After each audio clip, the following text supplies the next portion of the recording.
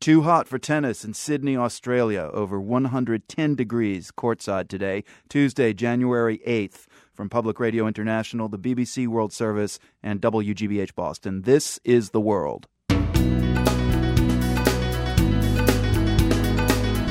America loves its cars, but if the rest of the world follows suit, there will soon be 9 billion people on the planet driving almost that many cars. And those cars would take up enough land that it would take an area the size of the whole country of Bangladesh just for the parking spaces. So this is not going to happen. We'll look at whether car sharing could help.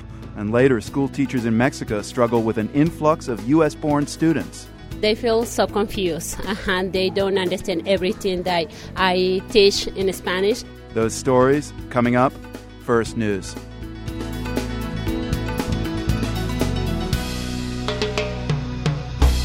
PRI's The World is supported by the Medtronic Foundation, helping patients take action for their health, preparing frontline healthcare workers who help them along the healthcare journey, and ensuring that more people around the world living with chronic disease get the proper care they need. MedtronicFoundation.org.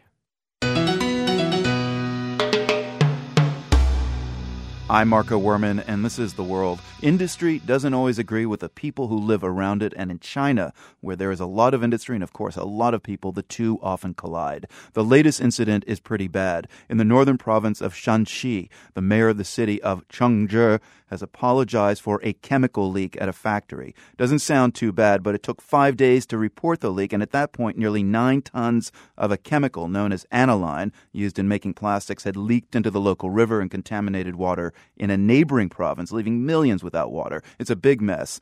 The world's Mary Kay Magstad is with us from Beijing. Tell us what happened here with this spill. I mean, how did a spill in one province end up affecting 2 provinces? Okay, so what apparently happened was, at least what the local government is saying, is that there was faulty equipment at a state-owned coal chemical plant, and that this caused a lot of this chemical, aniline, to leak into the river. It may have been faulty equipment. There have been leaks in the past into waterways and lakes where factories basically didn't use the equipment that they had on hand because it was expensive to use. In this case, it may have actually been faulty equipment. What we do know is that the state-owned enterprise did not report the leak until it had been exposed through social media. And then the government had to respond to the anger online and then went to the state enterprise and said, what's going on? So are you saying that if it had not been for social media, this delay might have been much longer than 5 days? It may have been longer than 5 days, but let's go back to 2005 when there was a similar leak of the same chemical on the Songhua River in northeastern China. There, too, there was a delay of about 5 or 6 days, which was how long it took for the spill to reach some major cities. So people knew that their drinking water was affected. In fact, the spill even reached Russia, so this became an international incident. Now, the difference is that at the time, Weibo, China's version of Twitter, didn't exist yet, so it wasn't broken online. It was broken by local people who were dealing with a water emergency. You know, they had to get bottled water trucked in. This happened actually just a few days after there was another cover-up in Shanxi province. A railway tunnel collapsed after illegal blasting, and it killed 8 workers. That, too, came out through social media. The government eventually had to react about 5 days later. So perhaps he's serious about being sort of blindsided by local companies not reporting when they should have reported. But there's also been a long-standing culture in China of trying to cover up disasters. And in the past, it was possible because the government censors could issue directives saying, you will report on this way, you will not mention this. And state-owned media had to comply. The problem is there are now more than 500 million Chinese online, and they don't feel they have to comply when they see that some injustice has been done, and they want to let other people know about it. Well, for more information on what this toxic chemical aniline is exactly, come to theworld.org. The World's Mary Kay Magstad in Beijing. Thank you. Thank you, Marco. And many of these 500 million Chinese internet users are demanding something that many here take for granted: owning a car. It's not just the Chinese who want wheels, it's hundreds of millions throughout the developing world. That's a whole lot of new cars on the road, but there are alternatives. The World's Jason Margolis explores one of them. When John Sturman looks at cars and transportation systems in the not-too-distant future, he doesn't like what he sees. He's a professor at the MIT Sloan School of Management. If everybody in the world drove the way Americans do today, then there'd be in 2050 about 9+ billion people, according to the UN, and those 9 billion people would be driving 7.8 billion light-duty vehicles. And those vehicles would require 5 times the oil production as today, spewing out a lot more greenhouse gases. And those cars would take up enough land that it would take an area the size of the whole country of Bangladesh just for the parking spaces. But what's the answer then if we all want cars? One thought, we share them. Sturman loves this idea. He says more people need to really think about what car ownership entails. The insurance, the registration, the taxes, the parking, the maintenance, all of that stuff that you pay for whether you're driving it or not. Most people are, especially in cities, are coming to realize, no, this is a terrible thing. It's hugely expensive to own a personal vehicle. Here in Boston, as well as more than 50 other cities in North America and the UK and Spain, you can rent a Zip car by the hour or day.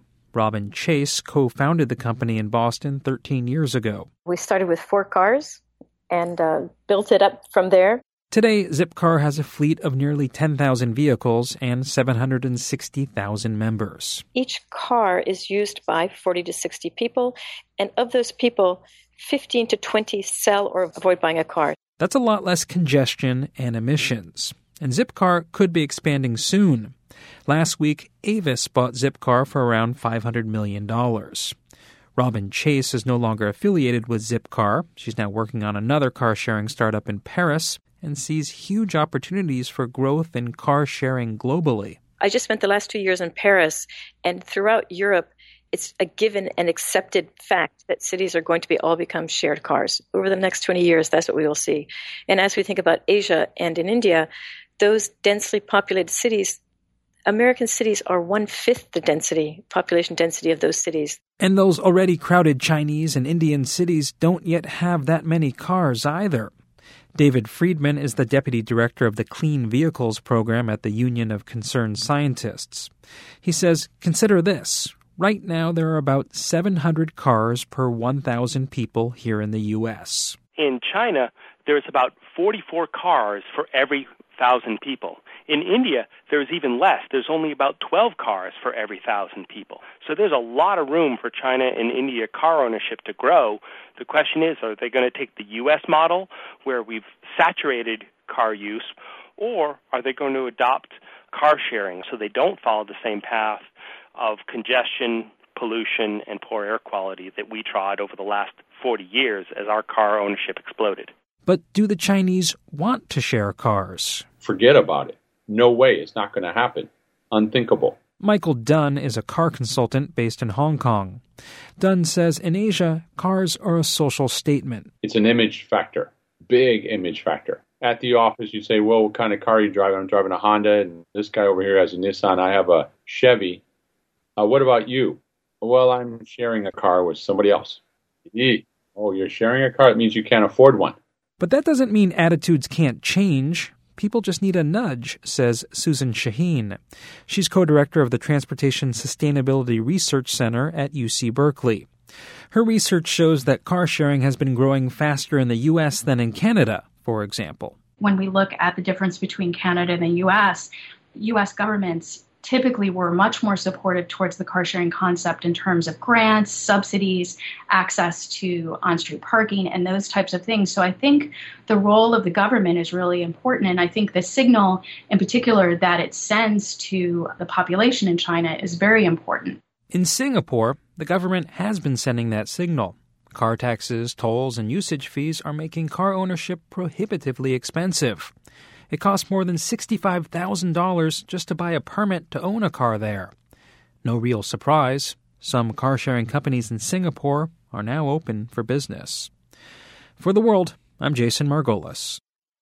A question for you listeners. Have you ever thought about trying a car-sharing program but decided not to? We'd like to know why. Add your thoughts at theworld.org. Rising demand from China and elsewhere in Asia drives lots of industries these days, even illegal ones like ivory smuggling. Authorities in China have reported a sharp increase in the amount of illegal ivory shipments they intercept. And of course, just yesterday, there was news of the latest massacre of elephants killed by poachers for their ivory tusks in Kenya. Jeffrey Gettleman covers the illicit ivory trade for the New York Times. He's in Nairobi. Jeff, you wrote that this was one of the worst episodes of poaching in Kenya. Tell us what exactly happened. 11 elephants, all in one same family, were shot dead by poachers and had their ivory hacked out in one of the more scenic and visited parks in the country, Tsavo East National Park. And what really scared people is that level of poaching, to wipe out an entire, 11 elephants in one fell swoop, is reminiscent of what was happening in Kenya in the 1980s, when poaching was completely out of control and half the elephants in Africa went from like 1.2 billion to 600,000 elephants in the span of 10 years until the poaching was brought under control. And a lot of people are worried that we're heading into a similar situation now. What are the numbers today on poaching? So it's really hard to figure out exactly what's happening out there because elephants live deep in the forests and savannas. Often they're killed by poachers and nobody ever finds the carcasses. They decompose, they're ripped apart by scavengers like hyenas and vultures. So sometimes we just don't know exactly how many elephants are getting killed. But that said, the best estimates indicate that there are tens of thousands of elephants being poached every year across Africa, somewhere between 10, 20, 30,000, maybe more. And that is a higher number than any time since the mid to late 1980s. Wow. What is the population approximately of elephants in Kenya? I think it's around 50,000, 40 to 50,000. And in Africa, the total continent, there was 1.2 million in 1980. In 1990, there were 600,000. I'm just curious, how do events like this affect Kenyans? They get really upset because Kenya derives a lot of income and pride and identity from its wildlife. Tourism is one of the biggest industries in Kenya. It generates over $1 billion per year and something like 500,000 or 600,000 jobs. So it's really scary to Kenyans to have their wildlife being wiped out, especially when the demand for the ivory is 8,000 miles away in China. I mean, given how lucrative ivory is, and if we look just at the case of Kenya, is it time for the Kenyan government to think about a full-scale military operation to protect the elephants and not just park ranger protection? They sometimes call in the military to help out in some of these African countries, but like in Congo, they use the military to fight poachers. It's just the distances are too vast, and it's like the war on drugs. I mean, think of how much money the American government and others spend on trying to intercept drug shipments and to patrol the skies and the seas and the borders. Billions of dollars and lots of resources, and the drugs are still hitting the streets of the United States. So the idea is no matter how much you beef up law enforcement, that's not going to stop it if there's just this insatiable demand. And so the effort a lot of these wildlife groups are trying to do right now is trying to convince people in China that buying ivory is bad. It doesn't just result in the death of elephants, it results in the death of people, and they're trying to change the culture. And to me what's interesting, and I haven't been to China, but what's interesting is these countries are getting increasingly modern and sophisticated, yet they still adhere to these traditional values and beliefs. Vietnam's economy is booming, but people there still believe rhino horn powder can cure cancer, and there's absolutely no scientific proof of that.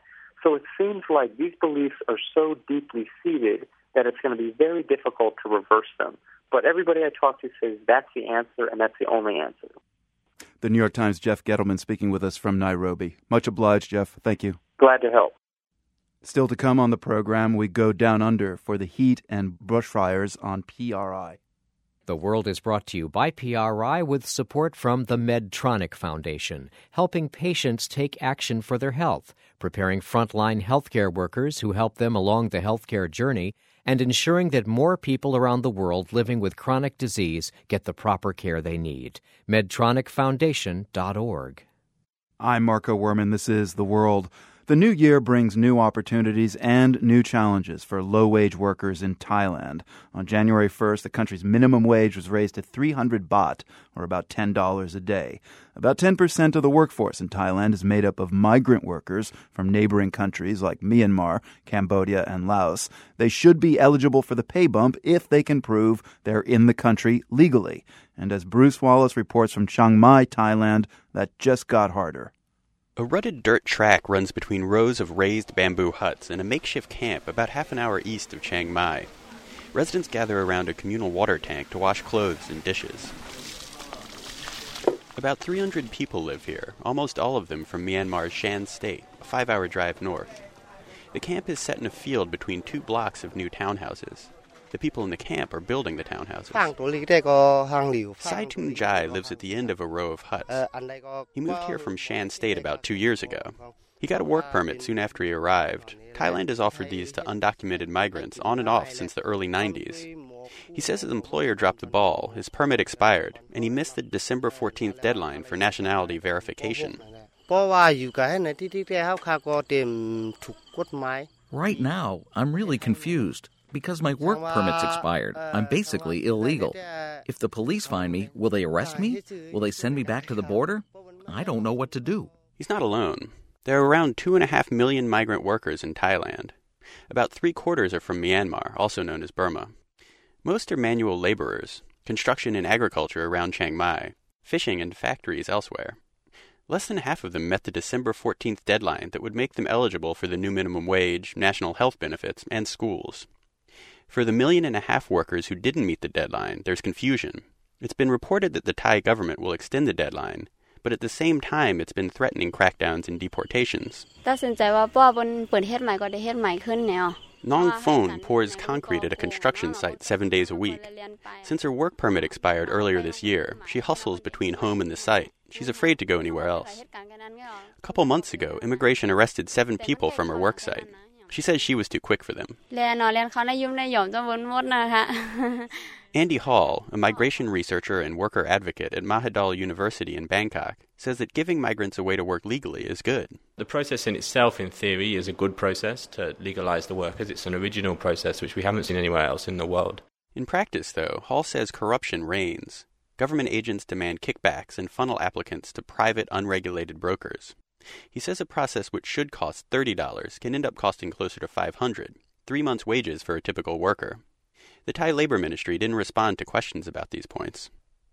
Thai business groups, the Myanmar government, and international workers' organizations have pressed for a deadline extension. The promised crackdowns haven't materialized yet. In the past, Hall says, similar crackdowns have opened up an extortion bonanza. Every country has the right to define its borders. Every country has the right to deport people in humane conditions and deport them back to their country of origin if they entered the country illegally. I don't think most people have a problem with that. But what we have a problem with is using this context to extort and to undermine the rule of law. Thailand's policy is evolving as the region prepares for the planned 2015 economic integration of the Association of Southeast Asian Nations. ASEAN, as it's known, is a European Union-style collaboration between 10 countries. Integration will make moving between countries easier for some workers, although mostly in highly skilled jobs. Jackie Pollock, who directs Chiang Mai's Migrant Assistance Program, says there's no question that ASEAN Union is a positive step, but it probably won't directly benefit the low-skilled workers her group helps. There is more of a sense growing of being part of a region. Now in the schools they're teaching about ASEAN and they're teaching ASEAN languages in the schools, which was unheard of 10 years ago. So I think children now will grow up with more of a sense of being an ASEANite, and that can hopefully only be a good thing. For the moment, though, many are just focused on cementing their identity as legal migrant workers. For The World, I'm Bruce Wallace in Chiang Mai, Thailand. Get a first-hand look at the challenging living conditions for some of those Burmese migrants in Thailand. We have a slideshow at theworld.org. Our next story is also about immigration, in reverse. It's about a family in Britain, but originally from Ghana, whose members are planning to go back home. It's a family of Oswald Boateng. If you're a clothes horse, you may have heard of him. The 45-year-old Boateng is a British-born men's fashion designer. His parents emigrated from Ghana to England in the 1950s. Boateng's father was a dapper dresser, and Oswald followed in his footsteps. But he went much further than just dressing well. He set his sights on London's famed fashion street, Savile Row. The tradition of that runs for centuries. And when I started, I was 18 years old. I was very young, working in a very old, established business. And I had a very strong point of view and a very unique point of view. I took the kind of traditional British suit and I made it modern. Imagine the fine fabrics and bespoke lines of a crisp British suit, and then add some sharp color. Boateng recently spoke about his style with Zainab Badawi of the BBC television program Hard Talk. Color, the way I use color has always been understood as I've used color in a very African context, because I've got a particular taste in certain rich colors. But I've always said, no, I just use colour as a tool to make something very traditional, very modern. That's no different. But the reality of the way I combine my colours has always had a strong African awareness. You compare your work to Vivienne Westwood, for instance, Jean-Paul Gaultier. For years, they've been using overtly African influences in their work. And you could have claimed your birthright. Yes, yeah. And you chose no, I think probably at the time I needed to establish myself as a designer. I didn't want to be established as an African designer. And I think I've established myself to such an extent now that me embracing African fabrics and really using them in a very interesting way it's no longer just badged as an African designer. It's a designer who's understood, who has African roots, and this is how he wants to work with that fabrication. I think it has a different meaning, and I think that's very important. When Boateng landed on Savile Row in 2002, many were unaware that he was African. But as he became more established, Boateng's cultural trademark has fueled his popularity. Now with the economy growing back in Ghana, Boateng's family is moving home, and Boateng is also looking to Africa. I'd love to have, I'm going to say shopping malls, but a development of new types of cities which have a sort of environmental awareness that are very interestingly designed, because the landscape of Africa is so undefined. So you can really make it something that you dream about or something you read about in books. It's possible there. It may seem odd, a British luxury brand designer excited by the prospect of setting up shop in Africa. I mean, most Africans can't afford or are interested in a $3,000 Oswald Boateng suit. Still, as Boateng told the BBC's Zainab Badawi, it may not seem practical, but symbolically, being part of Africa is crucial to him. Being a luxury brand of African descent, I think, is a very important message.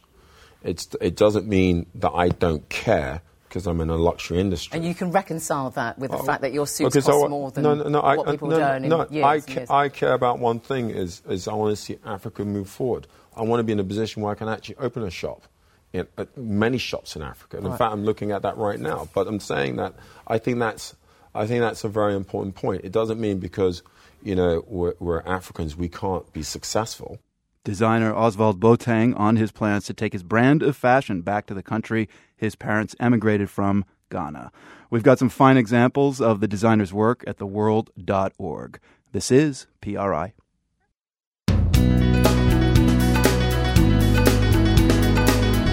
I'm Marco Werman. Coming up, much of what defined Haiti in the past is fading now, even everyday objects. Plus, just when you thought David Bowie might have faded from the scene, he's back and the fans are swooning. I've seen on Twitter this morning several people talking about being in tears listening to this song. That's all ahead on The World. PRI's The World is supported by the Medtronic Foundation, helping patients take action for their health, preparing frontline healthcare workers who help them along the healthcare journey, and ensuring that more people around the world living with chronic disease get the proper care they need. MedtronicFoundation.org. I'm Marco Werman, and this is The World, a co-production of the BBC World Service, PRI, and WGBH Boston. As our politicians in Washington argue over President Obama's nominee for defense secretary and his views about Israel, Israeli politicians are busy campaigning. They have a national election in just 2 weeks. The polls suggest that Israeli Prime Minister Benjamin Netanyahu and his Likud party will win the most seats in parliament, but the campaign has been shaken up by a new political personality, Netanyahu's former chief of staff. The World's Matthew Bell reports from Jerusalem. Naftali Bennett doesn't neatly match the usual character types in Israeli politics. He's a 40-year-old high-tech entrepreneur who likes to talk about economic justice. He's a veteran of an elite army unit. He's also an observant Jew motivated by religious ideology, though his political party includes secular Israelis too. Hi, my name is Ayat Shaked. I'm Jeremy Gimpel. I'm Yoni Shedbun. I am Moti Yogev. I live in Samaria. I live in North Tel Aviv. It doesn't matter how you dress. If you want to bring Jewish values and Zionist ideals to Israel, the Beit Yehudi is your home. Your home. Your home. In recent weeks, Bennett's Jewish Home Party has surged in the polls. It's projected to win the third most seats in parliament by grabbing support from voters on the Israeli right. These are people who might otherwise choose Netanyahu and his Likud party. The biggest policy difference between Bennett and his political opponents on the right and left, though, is probably how they talk about the idea of a Palestinian state. I believe I'm the only one, and our party is the only party on this podium that opposes founding a Palestinian state within the land of Israel, between the Jordan and the Mediterranean. That's Naftali Bennett at an election debate this morning in Jerusalem, where he said it's time for Israel to take a fresh look at an old problem. If a Palestinian state would be founded just a few hundred meters from here, by the way, we're on Mount Scopus right now, it would ensure sort of the Hobbesian lifestyle of eternal strife and miserable life for the next 200 years between us and the Palestinians. Bennett accuses the current Israeli government of pursuing a confused policy in the occupied West Bank. He says Netanyahu is promising all things to all sides. For right-wing Israelis, he's building settlements. For the U.S. and the rest of the international community, he says he's ready to talk about a two-state solution.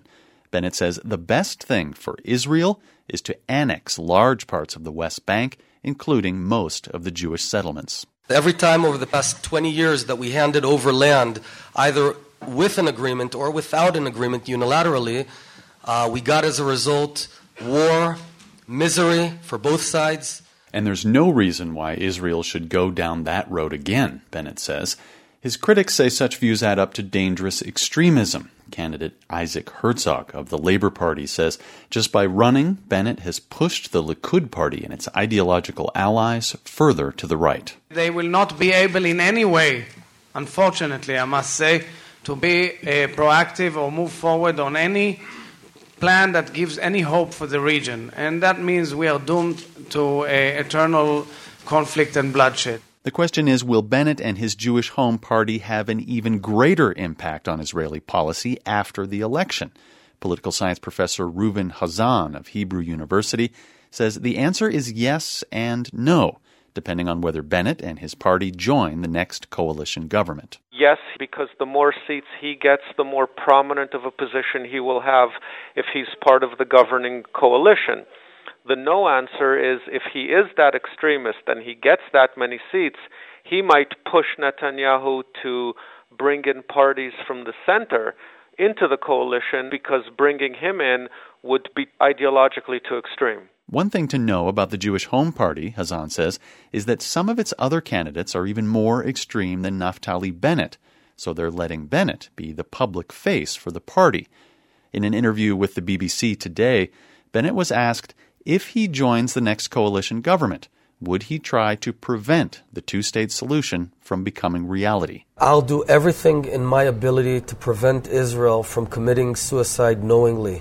It doesn't make sense. Yes, most of the world supports the two-state solution, Bennett said, and that includes Israel's most important allies in Europe and the United States.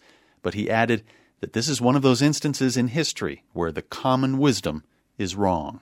For The World, I'm Matthew Bell in Jerusalem. For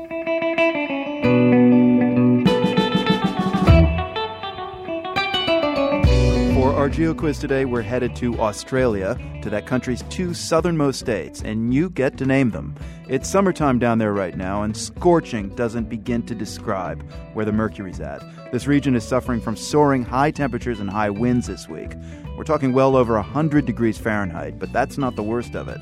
Hundreds of scattered bushfires are burning thousands of acres of forest and farmland. We'll hear more about how Australia is battling the fires in a few minutes. First, though, try to name the country's 2 southernmost states.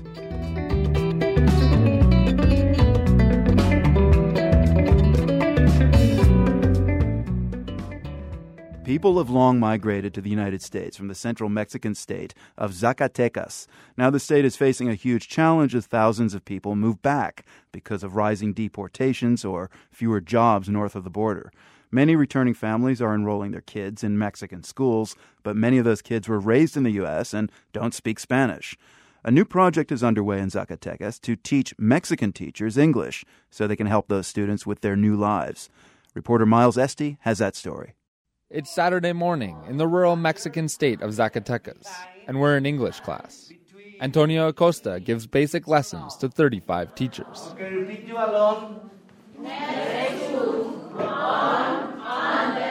English levels vary. Some teachers, like Nora Santana, speak English fine, but she's worried about the new students in her classes, those who grew up in the United States and have trouble keeping up with classes in Spanish. They feel so confused. They're so confused and they don't understand everything that I teach in Spanish. Other teachers, like Eduardo Garcia, have trouble explaining why the English classes are important. The United States, and only one kid no speak nothing Spanish. Over the years, Acosta, an education official here, has witnessed the influx of school-age kids returning to Mexico.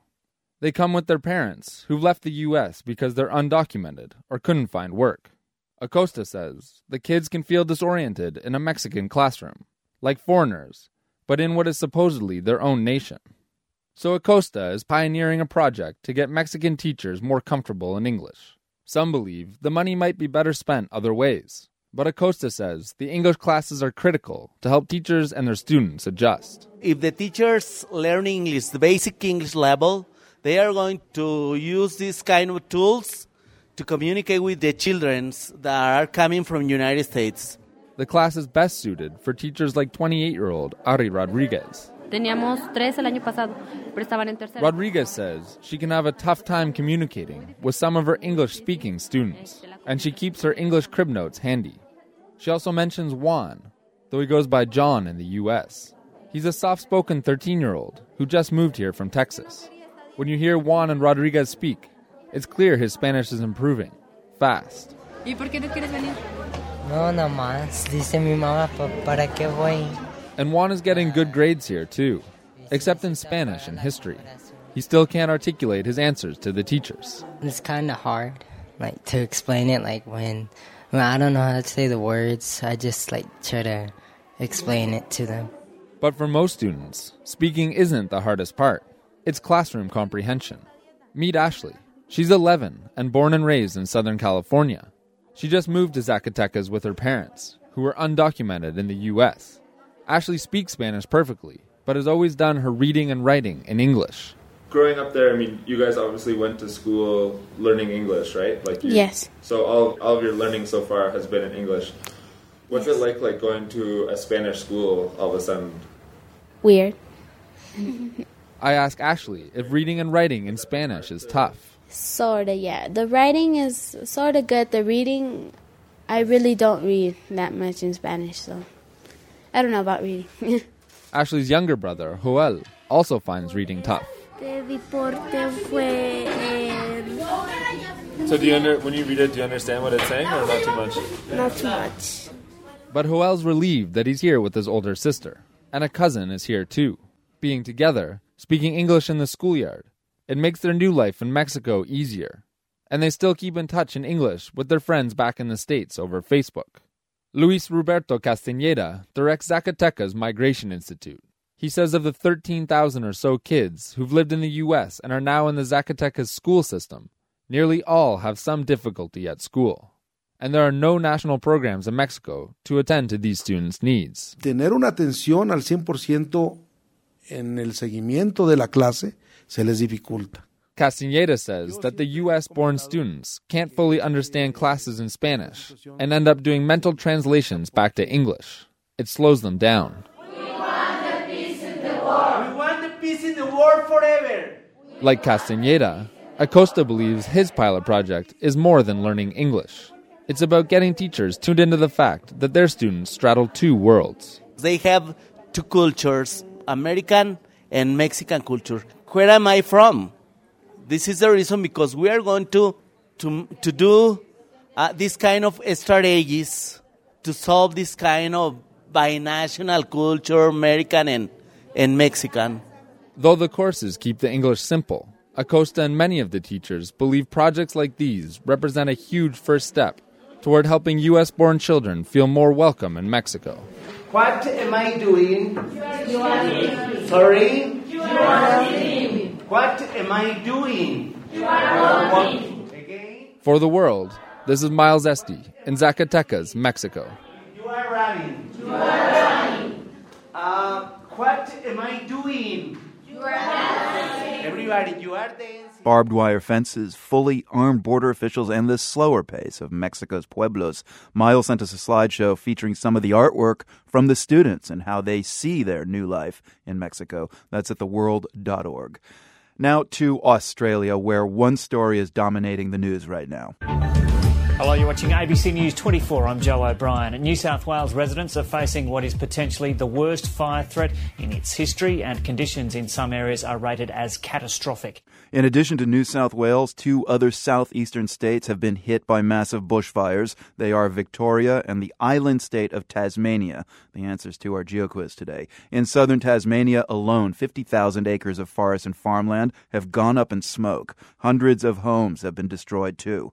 This man fled one of the fast-moving fires on the island. We saw tornadoes of fire just coming across towards us, and the next thing we knew, everything was on fire everywhere, all around us. The widespread emergency has prompted authorities to raise the fire threat level for southern Australia to catastrophic. The BBC's Phil Mercer is following developments from Sydney. Here in New South Wales, Australia's most populous state, firefighters are battling more than 130 outbreaks, and we understand that 40 of those are out of the control of the emergency services. So a very serious situation here in New South Wales. Fire crews across Victoria are also on high alert. So this is a problem that is affecting much of southern Australia, which is enduring some of its most dangerous fire conditions this part of the country has ever seen. Last year, parts of Australia were struggling with the opposite problem, too much wet weather. That's actually made matters worse now. See, all that rain boosted the growth of grasses and vegetation.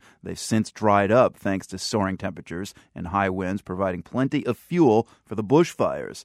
And then there's heat lightning, says New South Wales Fire Chief Rob Rogers. We've had 2 days of a lot of lightning in the southern part of the state where we've had a lot of ignitions. So currently we have 99 fires on our books, and more than 20 of those fires are now not contained. It was 107 degrees in Hobart, Tasmania this week, one of the hottest days on record there, going back to the 1880s. And in Sydney, Phil Mercer says today's temperature was a scorching 109. Well, when you step outside here in Sydney, it is like walking into a furnace, like having a very hot hand pressing down on your head. And it's not only the bushfires that are of concern for the authorities, but heat-related illnesses as well. It is a potential killer to the elderly, to the infirm and the very young. So these are dangerous times, not only for people in the countryside, in bushfire-prone regions, but also for people in bigger towns and cities who are sweltering in this unprecedented heat wave. Agnieszka Radwanska would agree with that. The world's 4th-ranked player in women's tennis is taking part in the Sydney International ahead of next week's Australian Open. With temperatures courtside over 110 degrees today, Radwanska said it was just too hot to play tennis. But she played anyway and advanced in the tournament despite the heat. For many residents of southeastern Australia, it's too hot to even think about tennis. They have more pressing concerns, as Australian Prime Minister Julia Gillard made clear today. What everybody is worried about is that a day of extreme heat will fan those flames. So the best advice I can give to people is be ready, be prepared, already have your plan in place as to what you will do if your house, your property faces the worst. Amazingly, no deaths have been reported so far, but the hot, dry, and windy conditions are sticking around. So Australian authorities aren't letting their guard down. As one New South Wales firefighter put it, you don't get conditions worse than this. This is PRI. I'm Marco Werman. This is The World. Author Amy Wilentz has a new book out today about Haiti. It's called Farewell, Fred Voodoo. That's what some foreign correspondents used to call the Haitian man on the street, Fred Voodoo. Most reporters wouldn't use the term these days. It's gone by the wayside, like many things in Haiti in the decades since Amy Wilentz started visiting the island nation. In her new book, she chronicles those changes, including what's happened to everyday objects like chairs. Wilentz recalls the first chair she bought in Haiti. She says it was the model there in the 1980s. People made them in their own houses, or there were sometimes studios where they were made by bunches of people, but they were authentically Haitian peasant chairs. And everybody sat in them, and you sat in them if you were a market lady, and you sat in them if you were a tourist at a grand hotel, and you sat in them if you were a rich person up in the hills or a poor person in the shanty towns. So a truly democratic everywhere. Chair. A democratic chair, exactly. So what's happening to the Haiti chair? Why are you so dismayed? Well, I guess no one in the world will be surprised to hear that the little Haitian chair is being replaced by the little Chinese plastic mold white chair that everybody knows so well. I mean, there are two that sit on my corner in L.A. in someone's garden. That's happening everywhere. Why do you feel it's kind of more acute, this issue in Haiti? To undercut a Haitian article of some kind, a Haitian item, you have to be selling very, very cheap. But that is, in fact, what happens with the Chinese chair. It undersells the Haitian chair. It's cheaper to make. It's cheaper to make and take across the ocean and bring to Haiti than it is to make a Haitian chair. Also, I have to add this, because of disclosure, the Chinese chair is more comfortable. What would Haitians rather sit in? Well, wouldn't you rather sit in a chair that's more comfortable? Yeah, often outside observers have a sentimental, and this is true of me all the time with Haiti, because I've been going for so long. We have a sentimental attachment to something Haitian that Haitians roll their eyes and say, yeah, but the two legs on the chair were always sticking into my butt. What do you think is lost by this kind of switch from the Haiti chair to the Chinese molded plastic chair?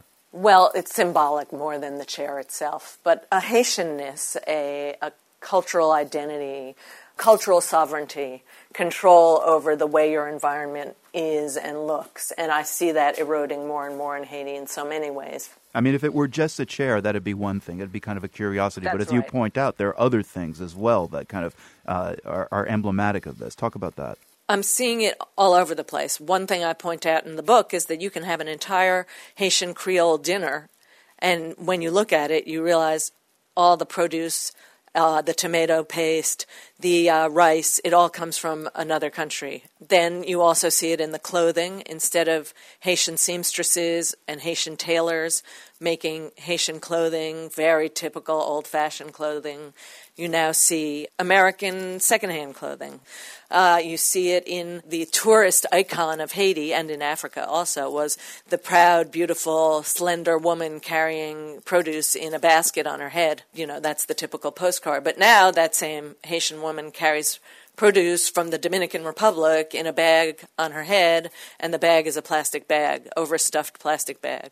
It doesn't mean that Haitians are no longer Haitian, but it just means little by little the culture is eroded. Amy, as the third anniversary of the earthquake approaches this Saturday, what images of Haiti do you flash to, and which still trouble you? Well, I think of the National Palace, to be honest. The National Palace was a building that was built with the help of the United States Marines during the American occupation of Haiti from 1915 to 1934, which hardly anyone here remembers anymore, but the Haitians certainly do. And it was a beautiful three-domed building where endless dictators and hopeful popular presidents had worked and ruled. And in the earthquake, it was kind of knocked askew, and it looked kind of drunk and sad, and the domes were leaning up against each other like, drug addicts on the corner. And then it stayed there for almost 3 years after the earthquake, looking out at the people of Haiti and them looking back at it, this symbol of national sovereignty like the White House. In fact, they sometimes call it the White House, in ruins among them in the center of the city. And now, finally, it's been taken down, and I'm so glad it's been taken down because I thought it was a really bad thing for one's spirit and psyche to have that facing one all the time. But who was it taken down by? Another foreign group, Sean Penn's group, in concert with others, took it down. So it took foreigners to build it. It took foreigners to take it down. So where does that leave Haiti, really? Is this country in charge of its own fate? That's what I keep thinking about. Amy Walentz's new book, Farewell, Fred Voodoo, is out today. Thank you very much, Amy. Good to speak with you. Thanks a lot. And finally today, it's David Bowie's birthday. He turned 66, and you may feel, so what? But it so happens that the Thin White Duke has musically been out of the public eye for 10 years. That's when his last CD came out. That was also when Bowie had a health scare for a blocked artery and canceled the tour to promote that album. Last year, many fans hoped he'd make a surprise appearance at the London Olympics, but alas, he did not. And so today, it came as a total surprise when David Bowie released a new single and video. The song is called Where Are We Now? Had to get the train from Potsdamer Platz.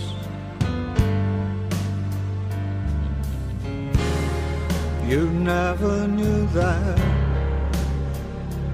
I could do that, just walking the dead. There are going to be people out there, amazingly, who will be thinking, pop musician releases pop single, big deal. What's the news story? Yeah, so what, right? That's John Wilson with the BBC Arts program Front Row, and here's how he answers his own question. David Bowie is no ordinary musician. He's one who redefined popular culture throughout the 1970s and has rarely rested on his laurels. But in the last 10 years or so, he's been largely silent. We presumed he'd all but retired from the music business. Where are we now? Where are we now?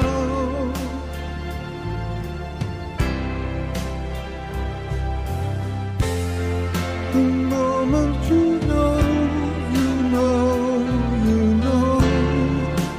Where Are We Now has generated a lot of buzz. Fans are not only surprised with the release, but also, as one critic noted, the gorgeously fragile voice. Here's the BBC's John Wilson again. For Bowie fans, some people can barely contain their excitement. I've seen on Twitter this morning several people talking about being in tears listening to this song. So, this is... Okay, it's a pop release, but he is an artist. He's a proper artist. He doesn't release records because it's time for another record. He releases records when there is something for him to say. Where are we now? Where are we now? A little too anthemic, in my humble opinion, but hey, anytime Major Tom checks in from outer space, we'll listen. What's your take? Do you like what Bowie has to say with Where Are We Now? Cash in your thoughts and see the video for the tune at theworld.org. From the Nan and Bill Harris studios at WGBH in Boston, I'm Marco Werman. Thanks for being with us. As long as there's sun, as long as there's rain, as long as there's rain, as long as there's... The World is a co-production of the BBC World Service, PRI, and WGBH, supported in part by the Rita Allen Foundation, investing in transformative ideas in their earliest stages to leverage their growth and promote breakthrough solutions to significant problems. Online at ritaallen.org. By the Henry Luce Foundation for increased understanding of East and Southeast Asia, and by the WGBH Fund for Environmental Reporting, whose donors include the Grantham Foundation for the protection of the environment, supporting a cooperative approach to solving our critical environmental problems while we still can, and the Candida Fund, furthering the values that contribute to a healthy planet. PRI, Public Radio International.